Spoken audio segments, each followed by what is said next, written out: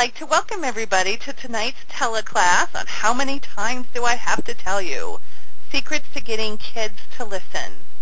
So tonight, Kerry Stutzman and I, who are both independent Love and Logic facilitators here in Denver, Colorado area, will be presenting one or two of the tools from the Becoming a Love and Logic Parent training program.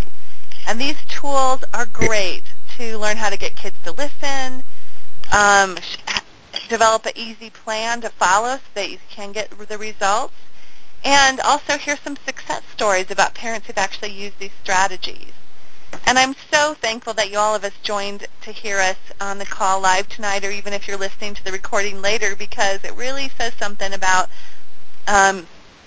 you and your willingness to invest in your parenting skills. Because I really think this is the best gift we can give our kids. It's having a skilled, confident parent.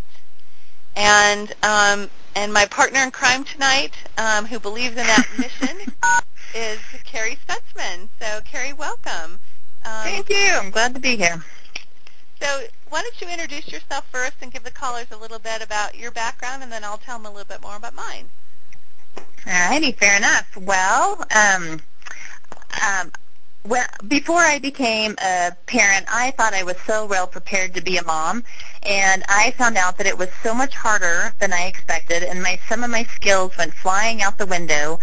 And then I took a Love and a Logic class, and I realized that things had already become out of control with my 3-year-old as I was hovering and rescuing and protecting and trying to make sure that he was unhappy. And so through the Love and Logic class, I just learned how important it was to be really loving and really firm. And I learned that how parents who always try to make their kids happy end up sometimes with the unhappiest kids. And so taking the class really turned my parenting paradigm upside down and made it so much better with my kids because I was willing to let them make mistakes. So I have a background in social work with my master's in social work, and in 1999 I got certified as a Love and Logic facilitator, and so I've been teaching those classes around Denver ever since. So then after being a stay-at-home mom for 11 years, I went back to school to get my license in marriage and family therapy. And now I have a private practice, and I teach parenting classes, and I do public speaking on Love and Logic. And I also talk on a topic that I'm writing a book on called Sanity Savers for Moms, Keeping Your Sanity and Sense of Humor While Raising Young Children. And I see clients in my office. I deal with a lot of parenting issues and also with couples issues, and I also work with people by phone and Skype.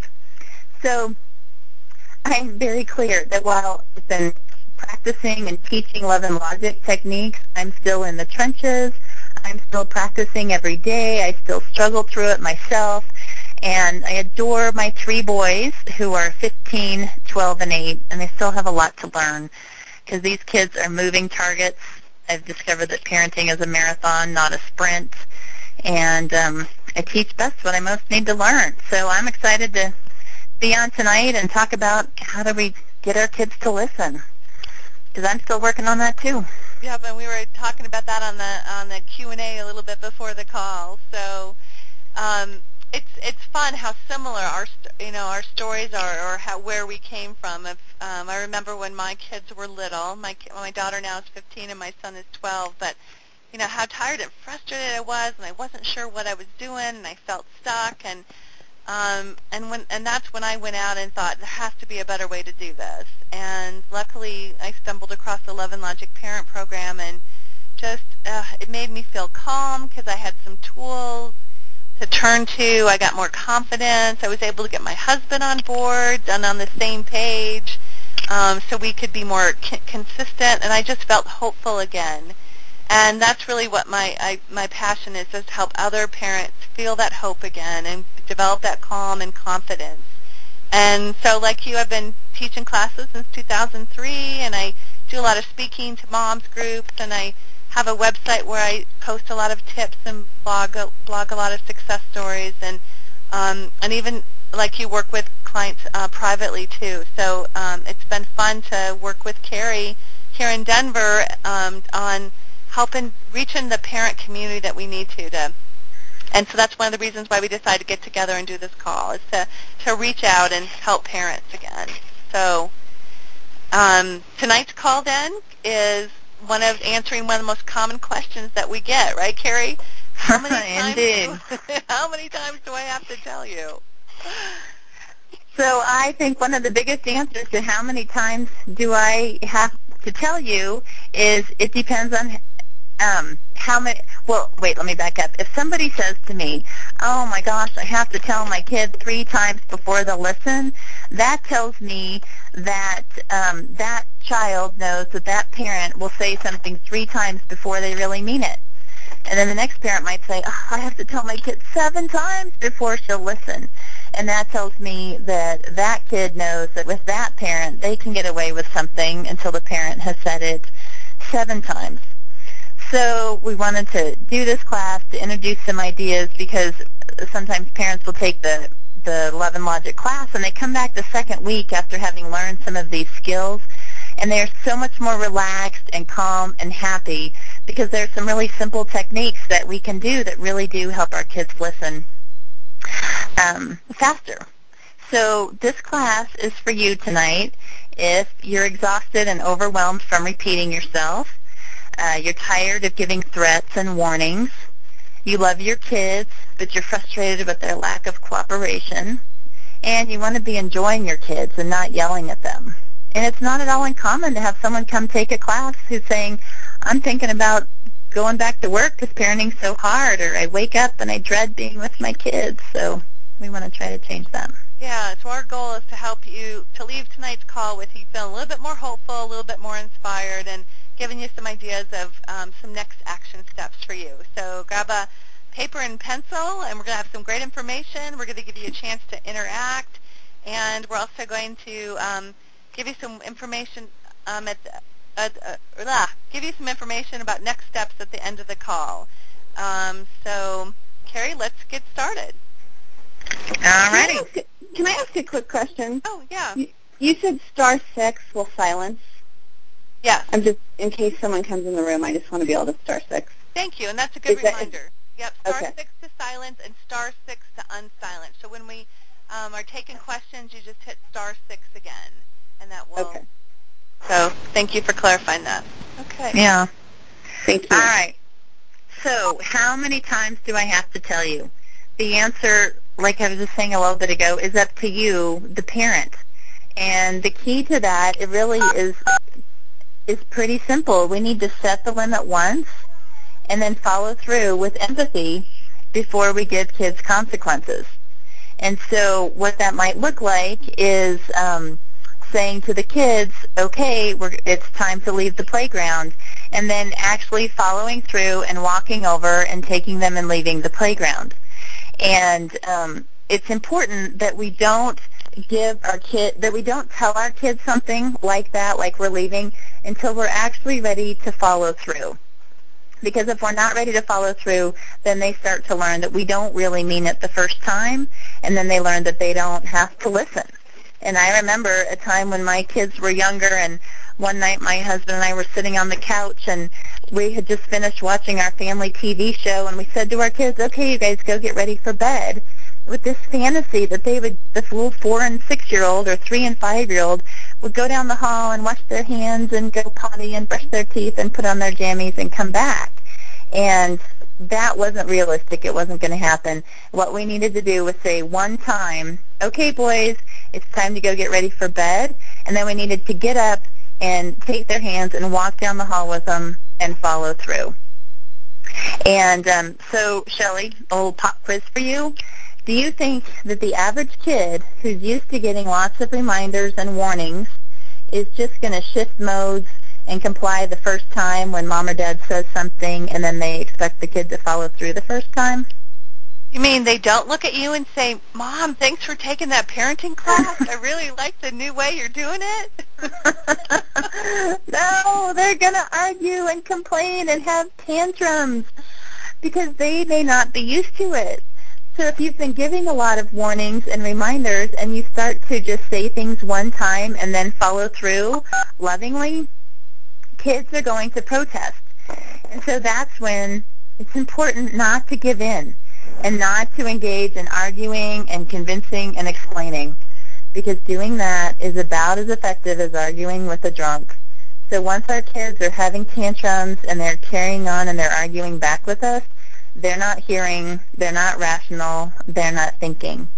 So what we need to do is go brain dead. Don't think about what they're saying and follow through with actions. So it sounds easy. It's easy to say, right? What would it actually look like to do this? Shelly, you want to do a little role play? Absolutely. How about if I be the whiny kid and you be the mom? Okay. All right. So first I'll say, okay, Shelly, we're going to leave the playground in 2 minutes. And you're probably good with that, right? Yep, I'm good with that. Okay. So now it's time to go. Okay, Shelly, it's time to go. I don't want to go. I know. I need one more slide. I know. Susie's not going. She gets to stay here. And so now at this point, I'm picking up Shelly, and I'm carrying her gently off of the playground. And what might you be saying, Shelly? You're a mean mom. I know. That's so sad. I'm not going to be your friend anymore. No, I'll always love you. And then I keep screaming until I can calm myself down. Oh, you mean if we just use this technique one time, you're not gonna adjust right away and calm down right away? Oh no, I'm going to test you because I want to make sure that that this is something you're going to stick on to. Because if it's something new, I got to escalate and test harder until I know it's something you're going to be using consistently.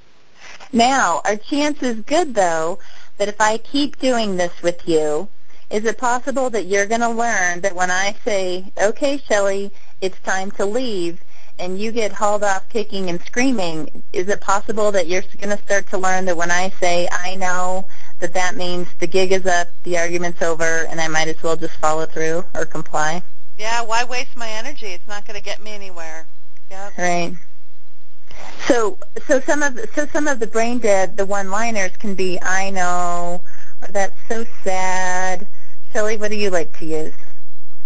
With kids that are real good negotiators, I like to, when they're asking you the why, I like to say, love you too much to argue. Love you too much to argue.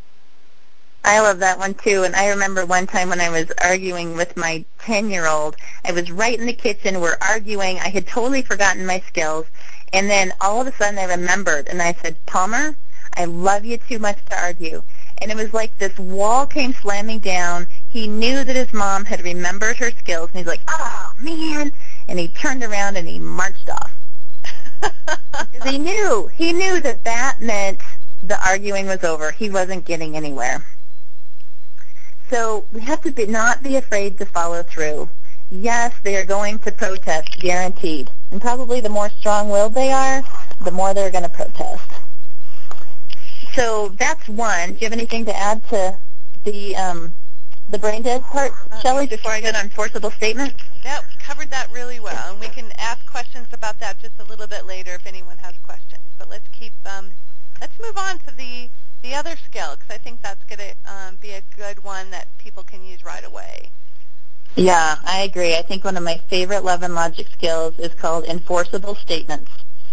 And there's a rule in Love and Logic, and that is never tell a resistant child what to do. So it doesn't mean we can't ever tell our kids to go brush their teeth or whatever, but especially once they're resistant, we need to never tell them what to do, because anyone who's been around a strong-willed tyke can attest that telling them what to do is about as effective as fighting a forest fire with a squirt gun. It's human nature for people to resist and want to have some power and control in our lives. And so we set ourselves up for failure when we give commands that we can't enforce. Like if I say to a kid, stop whining, I do not have the control to enforce that. Short of blocking the oxygen passing through his little vocal cords, I can't make that happen. And so then he learns that I don't have control in that situation. So what's so much more effective is when we describe instead what we will do or allow. And this gives us ultimate control over the situation, because then we can follow through. So an example would be, instead of saying, okay, go wash your hands, I can use an enforceable statement and say, snack is ready for everybody who's washed their hands.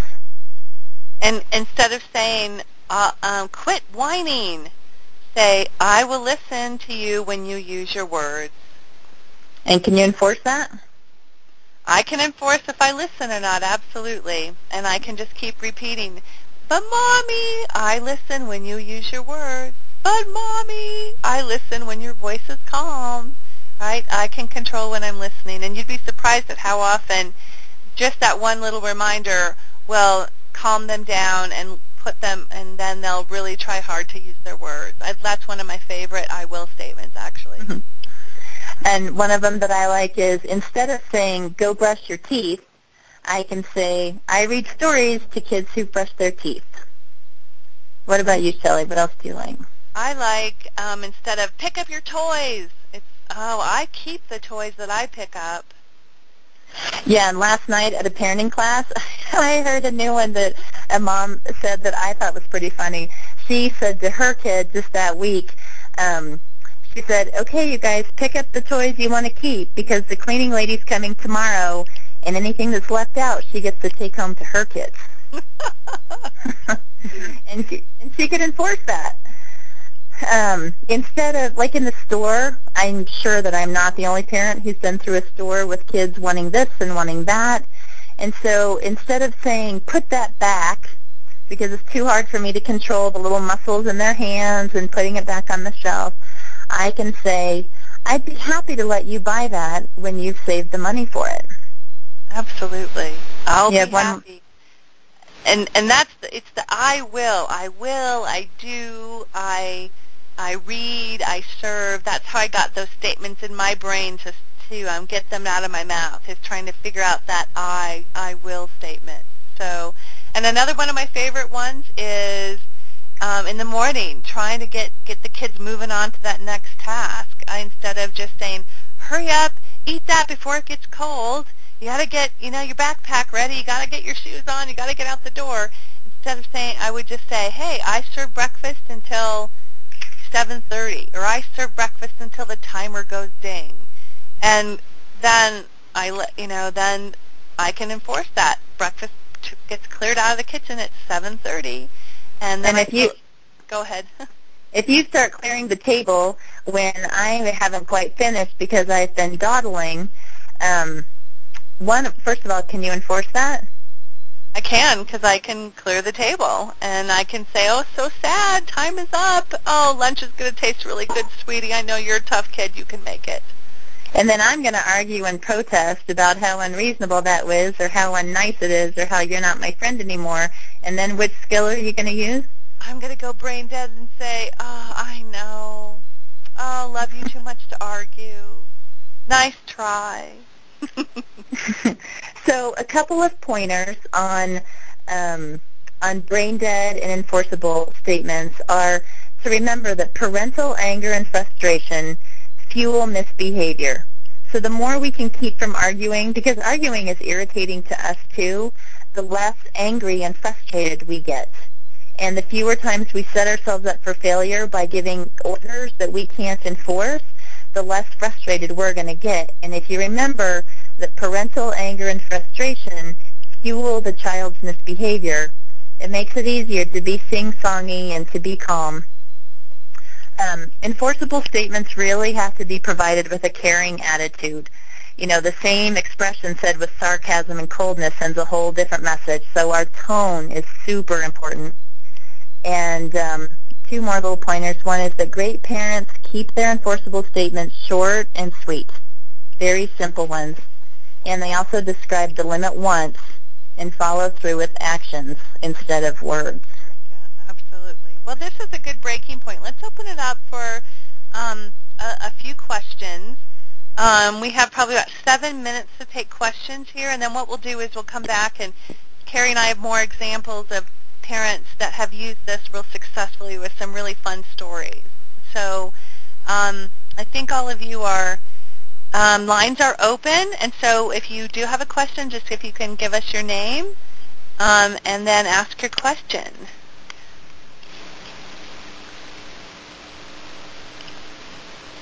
Or clarifying any point. Anybody have anything? Well, this is Tracy, and Tracy. I have a question not really related to enforceable statements, because I have a 18-month-old. And I know we don't really believe in these kids have stages or phases that they go through, but my little guy is screaming all the time. And it's like, if somebody walks up to him, he thinks he's going to take his toy, and I have no idea how to get him to stop screaming. So he's 18 months old, and he will just scream as his way to react if he thinks someone's going to take his toy.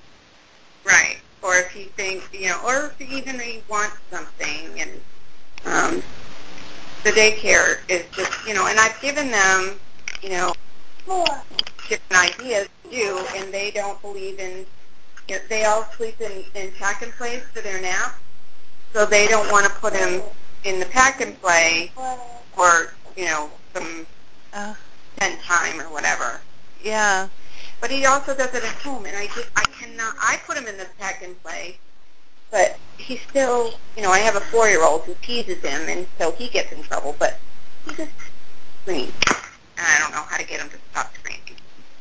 So the skill that comes to mind, and Kerry, you can add some to later, is that there's a skill in Love and Logic called the uh-oh song, and when you don't know what else to do, that is kind of your universal consequence. And the uh-oh song is based on the principle of teaching their kids to self-soothe and calm down when they're acting in a way that's not following the family rules or not fun to be around. And it's a several-step process, and it does take a while to explain all the nuances of this. But I know, Tracy, you know about this skill, and this might, if anybody wants to know more about it, you can maybe use one of the offers we have coming up to take advantage to ask Kerry and me more about the uh-oh song. But one thing I would try, Tracy, is putting him into a separate room so he is away from the family until he calms down, and then you can bring him out. Because right now he's still kind of in where the action is when he's in the playpen, the pack and play. No, he's in a separate room. He's in a separate room, okay. And how long do you let him stay there until he after he calms down? I usually let him stay 1 or 2 minutes. Okay. And so is he making the connection that uh-oh means time away? I mean, I sing it all the time. I don't know that he's really getting it. So I'll work with you offline to go into the steps and see if we can tweak any of the steps. So that'd be the first thing I'd do is let's tweak those steps and teach the daycare how to do it and why it's okay to do it doesn't affect their sleep time. But Kerry, do you have anything to add or any other ideas to suggest to Tracy? Oh, yeah, I'd throw out a couple thoughts. And one is just to remember that there are as many different approaches to dealing with situations as there are people sometimes. So sometimes we just have to experiment. So I think you could experiment with the uh-oh. I would also think just to remember sometimes that our kids start to develop a little tiny bit of language. They get some words. And then we think that they should be able to use their words so much more effectively than they can. But it takes a while for them to get sophisticated enough to recognize their feelings and their needs and to be able to express them calmly. So with someone who's 18 months, I think one thing that I heard was some other mom said is once I realized that my child was just going to scream or cry every day for the first 7 years, parenting got so much easier.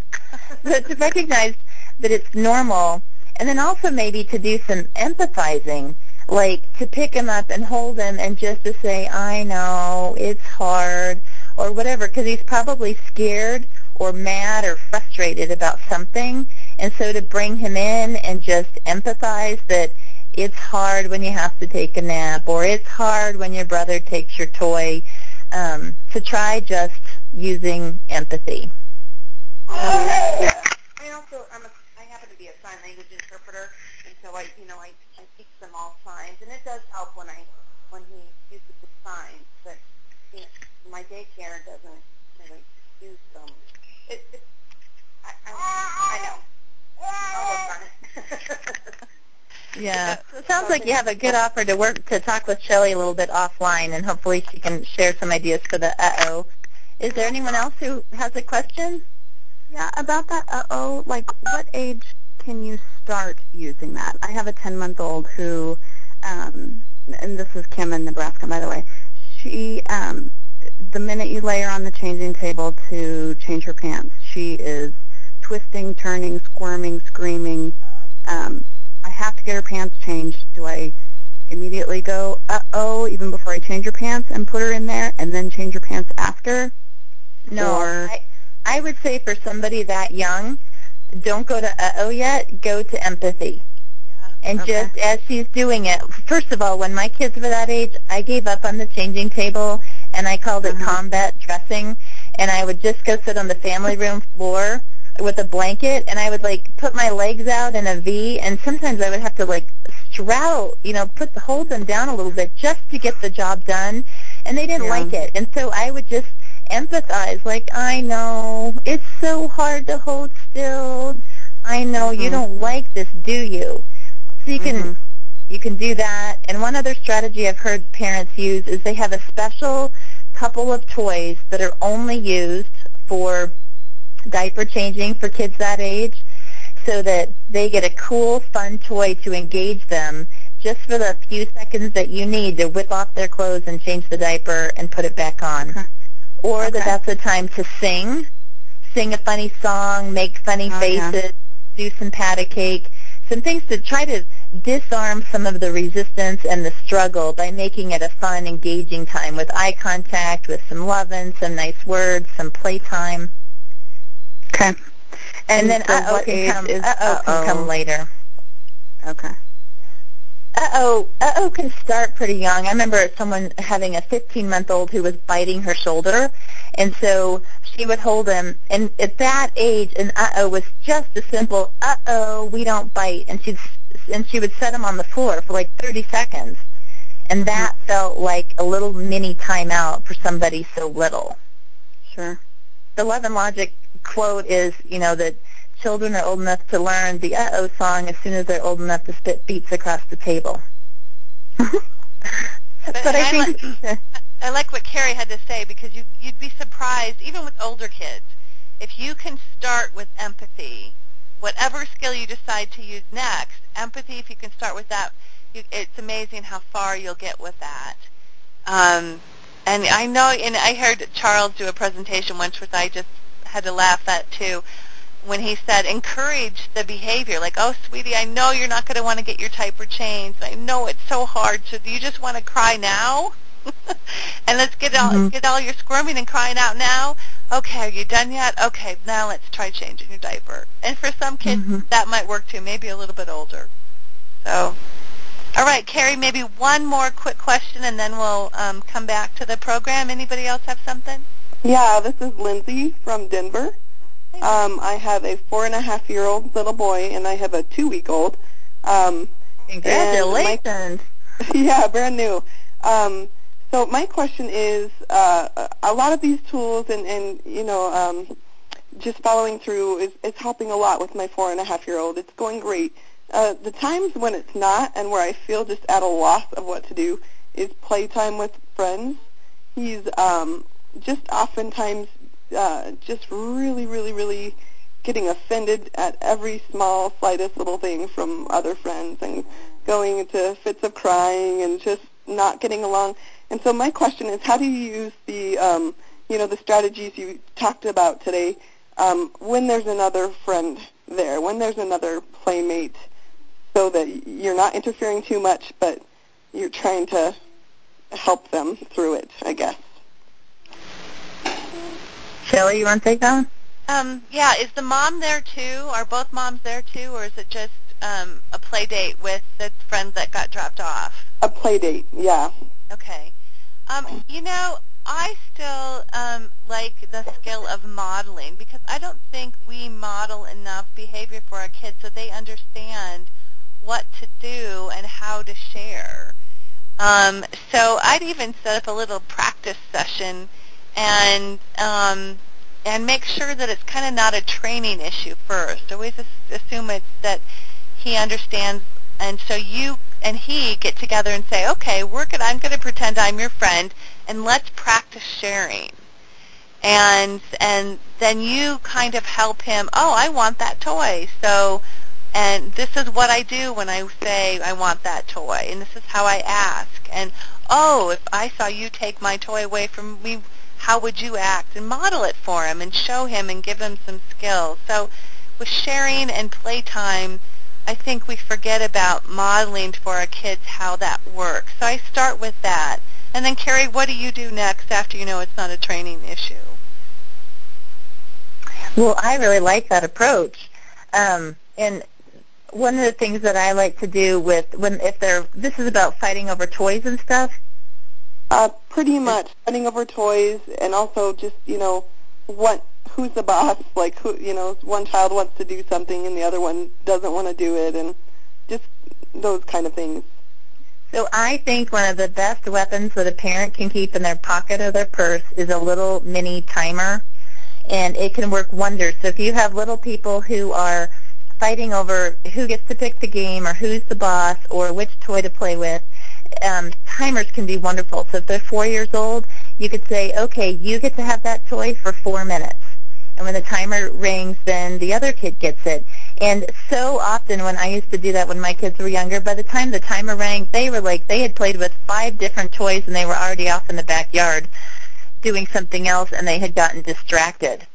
So that's one way to teach them to take turns. And I do think it's important to let them see that whether there are other kids around, whether you're in public, whether the grandparents are there, whether you're on the phone, that you can figure out ways to handle their misbehavior without breaking a sweat. Absolutely. Great. Thank you. Those were some great questions, and we'll hopefully have some more time for questions at the end. But let's get back to the program, Kerry. And one thing I was wondering if you have, if you've heard parents say this to you, I would just do anything not to have to repeat myself. I would give anything if I would know what to do with the strong-willed kids. Have you heard your parents tell you that? I have indeed. And then when they come and sign up and take a class, one of the things so often happens is, maybe they've read some of the books and heard some of those ideas, but when they come to the class, they get so much more out of it. And so I think that I would do anything can so often look like some parent coaching or taking a class to really get in there and practice it and feel some new skills. And in a class, you get to hear other people's stories. And I think one of the nicest things is people often walk out of a parenting class feeling normal, learning that their kids aren't the only ones that are screaming every day or that are falling down and having tantrums or that are struggling during diaper change and all that. And so they feel normal and that parenting is harder than they expected. And just last week in a class that I was teaching, I had a mom talk about how she used to be so stressed and yell at her kids so much, and that her daughter had a bellyache every day and was biting her nails. And she said that she hasn't yelled at them once since she started the class 4 weeks ago. And she has felt so calm and relaxed. And she actually said that her little girl's belly aches and finger and nail biting went away. They completely vanished because taking the class helped her just get so much calmer and so much more effective. Because when we don't know what to do with their misbehavior and when they're running the house, it's stressful for us. And she got some strategies and some skills, and she felt like she could handle their misbehavior without breaking a sweat. And she was just so calm sitting on that couch. It was fun to watch her. And then there was one other mom at a class about 5 weeks ago in Denver, and she had said that parenting was such a struggle and so stressful that before the class started, she had told her husband she wanted to go back to work because she was just not enjoying being around her kids. And after the class, she was just singing the praises of what she had learned in the class, and she was so excited because parenting became fun again and so much easier, and now she enjoys her kids, and she just doesn't have any desire to go back to working for pay. So it made a huge difference for her. So, Shelly, do you want to share some ideas about what people might do if they want to take the next step? Yeah, Kerry and I are obviously very passionate about and believe in the change that can make by taking a class. And this is such a great time for all of you who are in the Denver metro area, because Kerry and I have 3 upcoming classes here between the two of us. And if you go onto Facebook and go onto either of our fan pages and post a comment about this class, we will, and say you're interested in taking the class, we will give you a special coupon so that you could take the class for only $100 as a single or only $175 as a couple. And that's a 25% discount. And we're only offering that special price to people that are on this call or listening to the recording. So all you have to do is go to our Facebook fan pages on facebook.com. Mine is Head and Heart Parent. Just type that into the search bar. And Kerry's is Stutzman Consulting. Stutzman Consulting. And Stutzman is spelled S-T-U-T-Z as in zebra, M as in Mary, A-N as in Nancy. And Kerry, so what about the people that don't live in Denver then?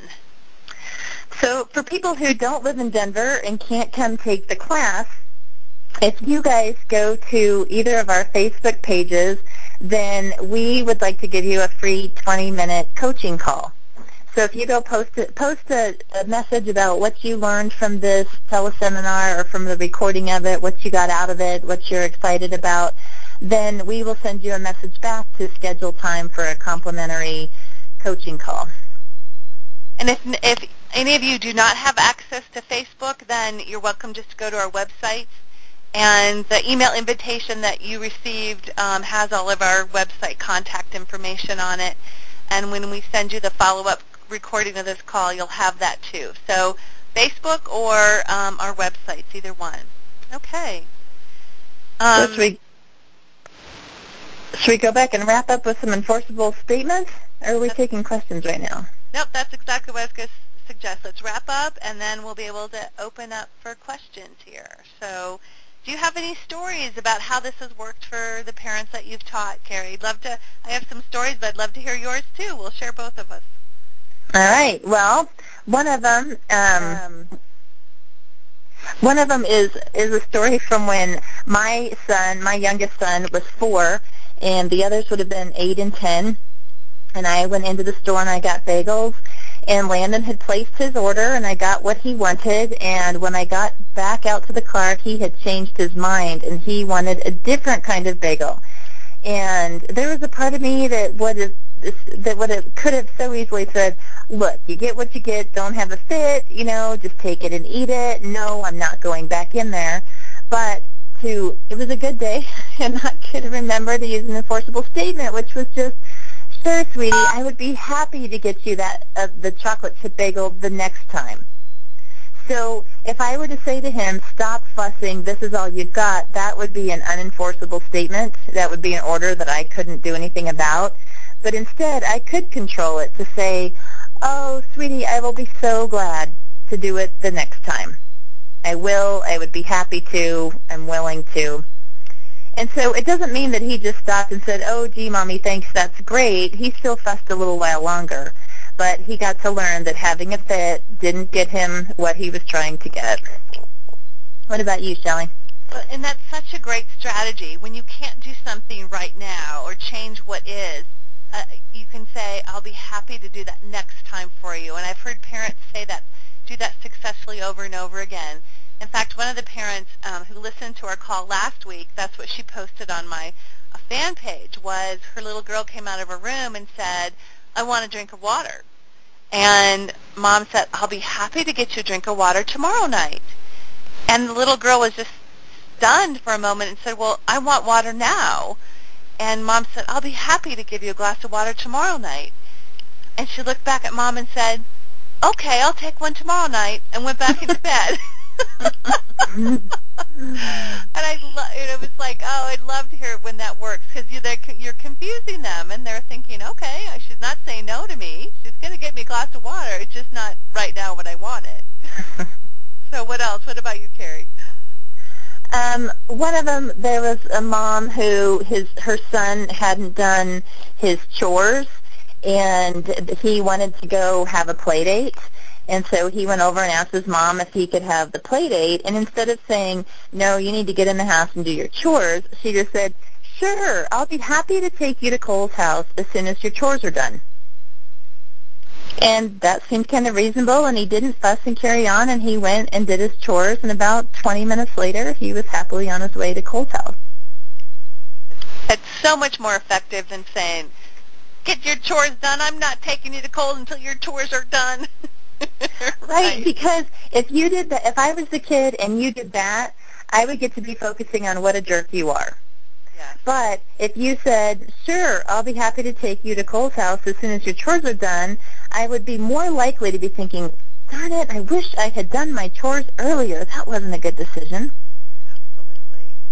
The other thing I will statements do for you, too, is it allows you to demonstrate self-care and that you deserve the respect that you deserve. And I had a mom who did this with a little 8-year-old boy who was very disrespectful. She was a single mom, very mouthy, very back talk, and she thought, what can I do about this that will really make an impact? And at bedtime, she'd always give him back rub tickles, they called it.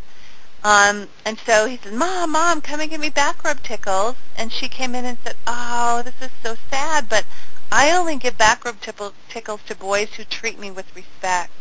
And I didn't feel very respected tonight. So maybe we'll try again tomorrow. Love ya. Good night. Right? And the little boy was, oh, I can't sleep without tickles. And Mom said, I know. You're a mean mom. Oh, I know, and maybe we'll try again tomorrow. Right? She said it just broke her heart because he cried himself to sleep that night. But you know what happened the next morning at breakfast, Kerry? What?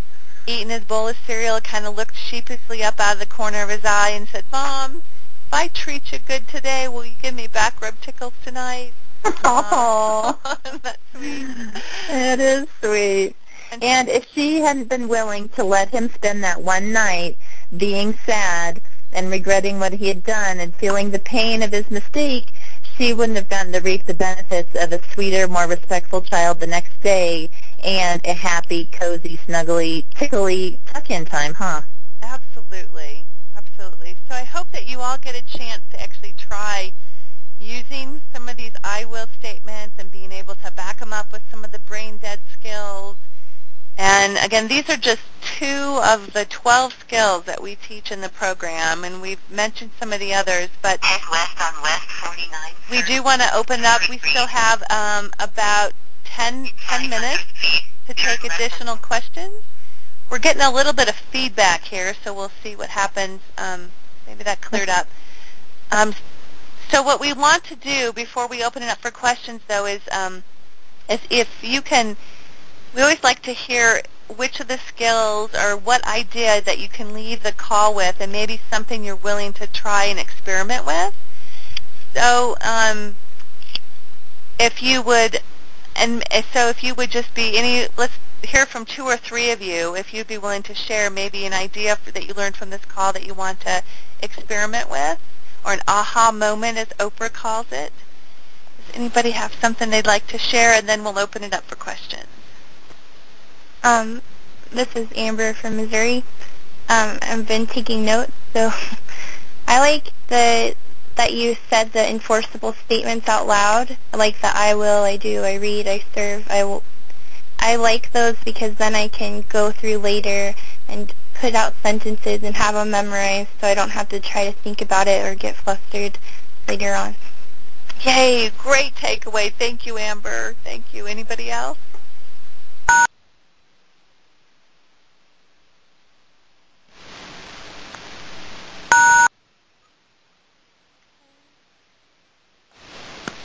Okay, so let's open it up for some questions then. And we will try to end right at 9:30. If we still have a couple extra questions, Kerry and I can stay on a few minutes later. But feel free to leave when you need to leave the call. We thank you, all of you, that were able to stay with us. And before life gets too distracting and too in a way, try to take a moment and think about if a class or if coaching would work for you, and go out to Facebook and get something posted so you can take advantage of it. So thank you for those who've joined the call, and now let's hear some questions.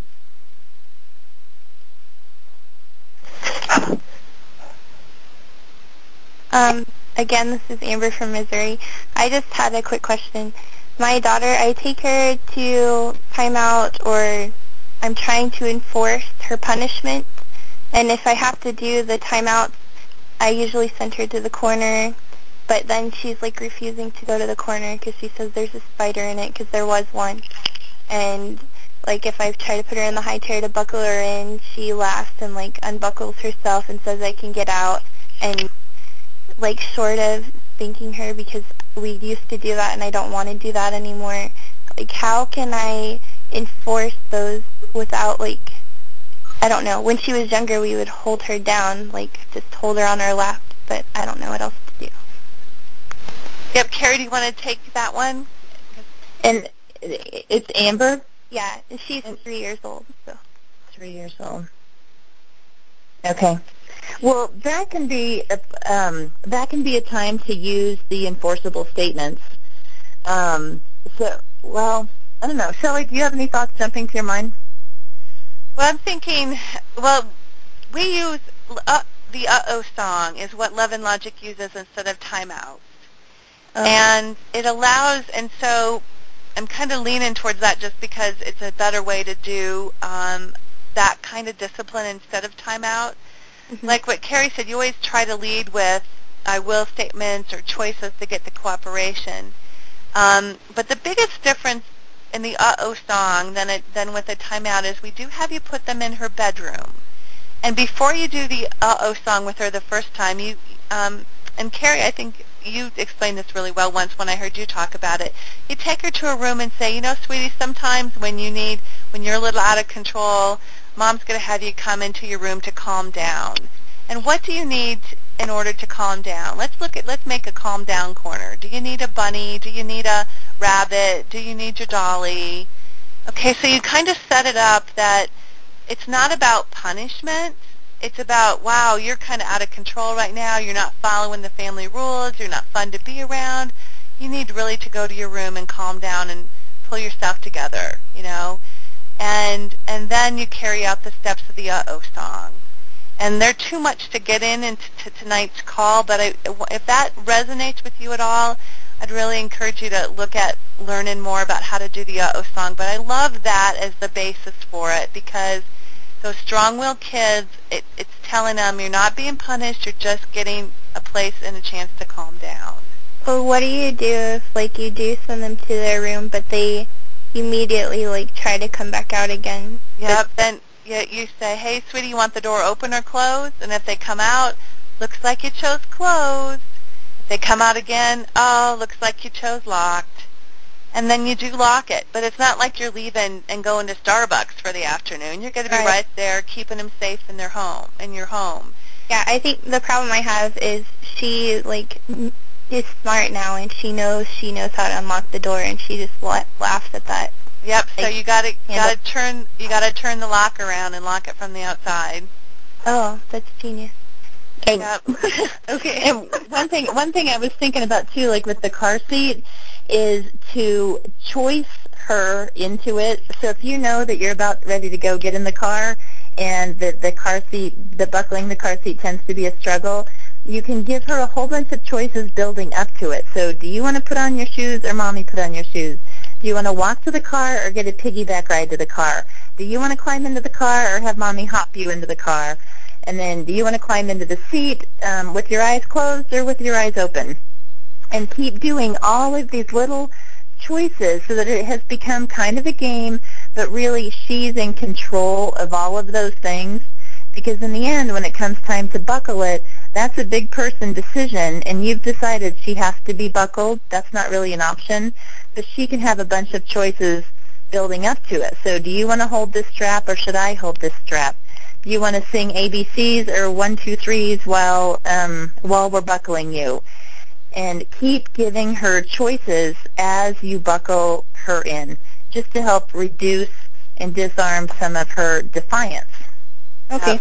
And then if she does get buckled in, at the end when it's buckled, if she's still protesting, then it's time to just empathize. Yeah. Say, I know you don't like it in your car seat. That's so sad. And just be loving and empathetic, but it doesn't change the fact that she needs to be buckled in. Yeah, our problem is we're going down the road and she unbuckles herself, so we have to stop the car. And I do tell her, like, we can drive again once you're buckled. And if it takes too long, I tell her, well, now we don't have time to do the thing that you wanted to do because you chose to wait here instead. That's great. You're using some great enforceable statements and some good consequences. So you're on the right track. Keep doing what you're doing and do more of it, and you'll be in good shape. Thank you. Anybody else? Question versus, and I'm new to Love and Logic. This is Kim in Nebraska. And question about, does Love and Logic always promote consequences versus punishment? Love and Logic promotes seeing misbehavior as an opportunity for our kids to learn. So punishment really doesn't necessarily, the word punishment is really almost never used in the classes. It's more about how can we help them learn a lesson. So, and some of that's just how you phrase it. So if you say you have 10 minutes to pick up your toys, you could call it a punishment that we pick up the toys and keep them and put them in toy jail, or we can reframe that concept and say, that's so sad when you don't pick up your toys, they go to toy jail. And we can empathize because it's painful for the kid that they're losing their toys, and it is a consequence of what happens, and it's real world, because in the real world, if I leave my stuff laying around, it might disappear or it might get broken. And so we can we teach through trying to create real life situations for our kids. So if you have a specific example, I'd be happy to address that. But from the theoretical perspective, I would say that's the Love and Logic approach. Okay, very good. Thanks. And one thing that comes up so often in the parenting classes is that we tend to think that if our kids suffer, that if they're not suffering, that they're not learning. So if we send them to their room and they like to be in their room, it's easy to think that that's not working. Or if we ask them to do a chore to make up for, maybe some time or an energy drain, and they're happy to help, it's easy to think, oh, well, that's not effective. Because it's this thinking that somehow we all seem to grow up with, that they're only learning if they're suffering, if they feel like they're being punished. Whereas instead, we can just teach the kid that basically if you break something, you fix it. If you hurt somebody, if you offend your brother or, do something mean to your little brother, then you need to do something nice to your brother to repair the damage of what you've done. Okay. My sister has older kids, teenagers, 16 and 14, and she's struggling with punishment. Like my niece is driving where she's not supposed to be driving, lying about babysitting, and she's not babysitting. She's driving around with friends or whatever. So how does she, instead of as a punishment of taking the keys away or a consequence of that, how does she frame that into a life choice or a learning experience? You turn that into an I will statement. Oh, I only lend the keys to my car to kids who I know they're going to be where they say they're going to be. And so I only let kids drive my car when they can pay for gas. Or I let kids drive my car who show responsibility and respect, because it's her car and she has control over the keys and when she lends it. But Mom, I know it's so sad that when you don't show me respect and tell me where you're really going to be, your life gets sad. But, Mom, that is so not fair. I know. You are so mean, man. Melanie's mom doesn't do that to her. I love you too much to argue. Okay. She needs to be on these phone calls. Well, I think you can. Can't you invite? Like, you can go to our Facebook pages or our website and sign up for the newsletter, and you can always forward those to a friend, and maybe lovingly expose her and invite her to the parenting articles and stuff like that. Oh, I've tried. So I just shake my head and go, oh, if you only knew. If you were only doing this. Yeah, we're lucky. We get to work with the parents who are open at the top and want to learn new methods and, ways of making their life, their families happier and healthier. So yeah, it's a pretty sweet spot that we get to talk to the people like you guys who've spent your time tonight calling in to learn how to do things differently. Yeah. One other option would be to, her drive her daughter to, the babysitting, and then find out, oh, there's no babysitting.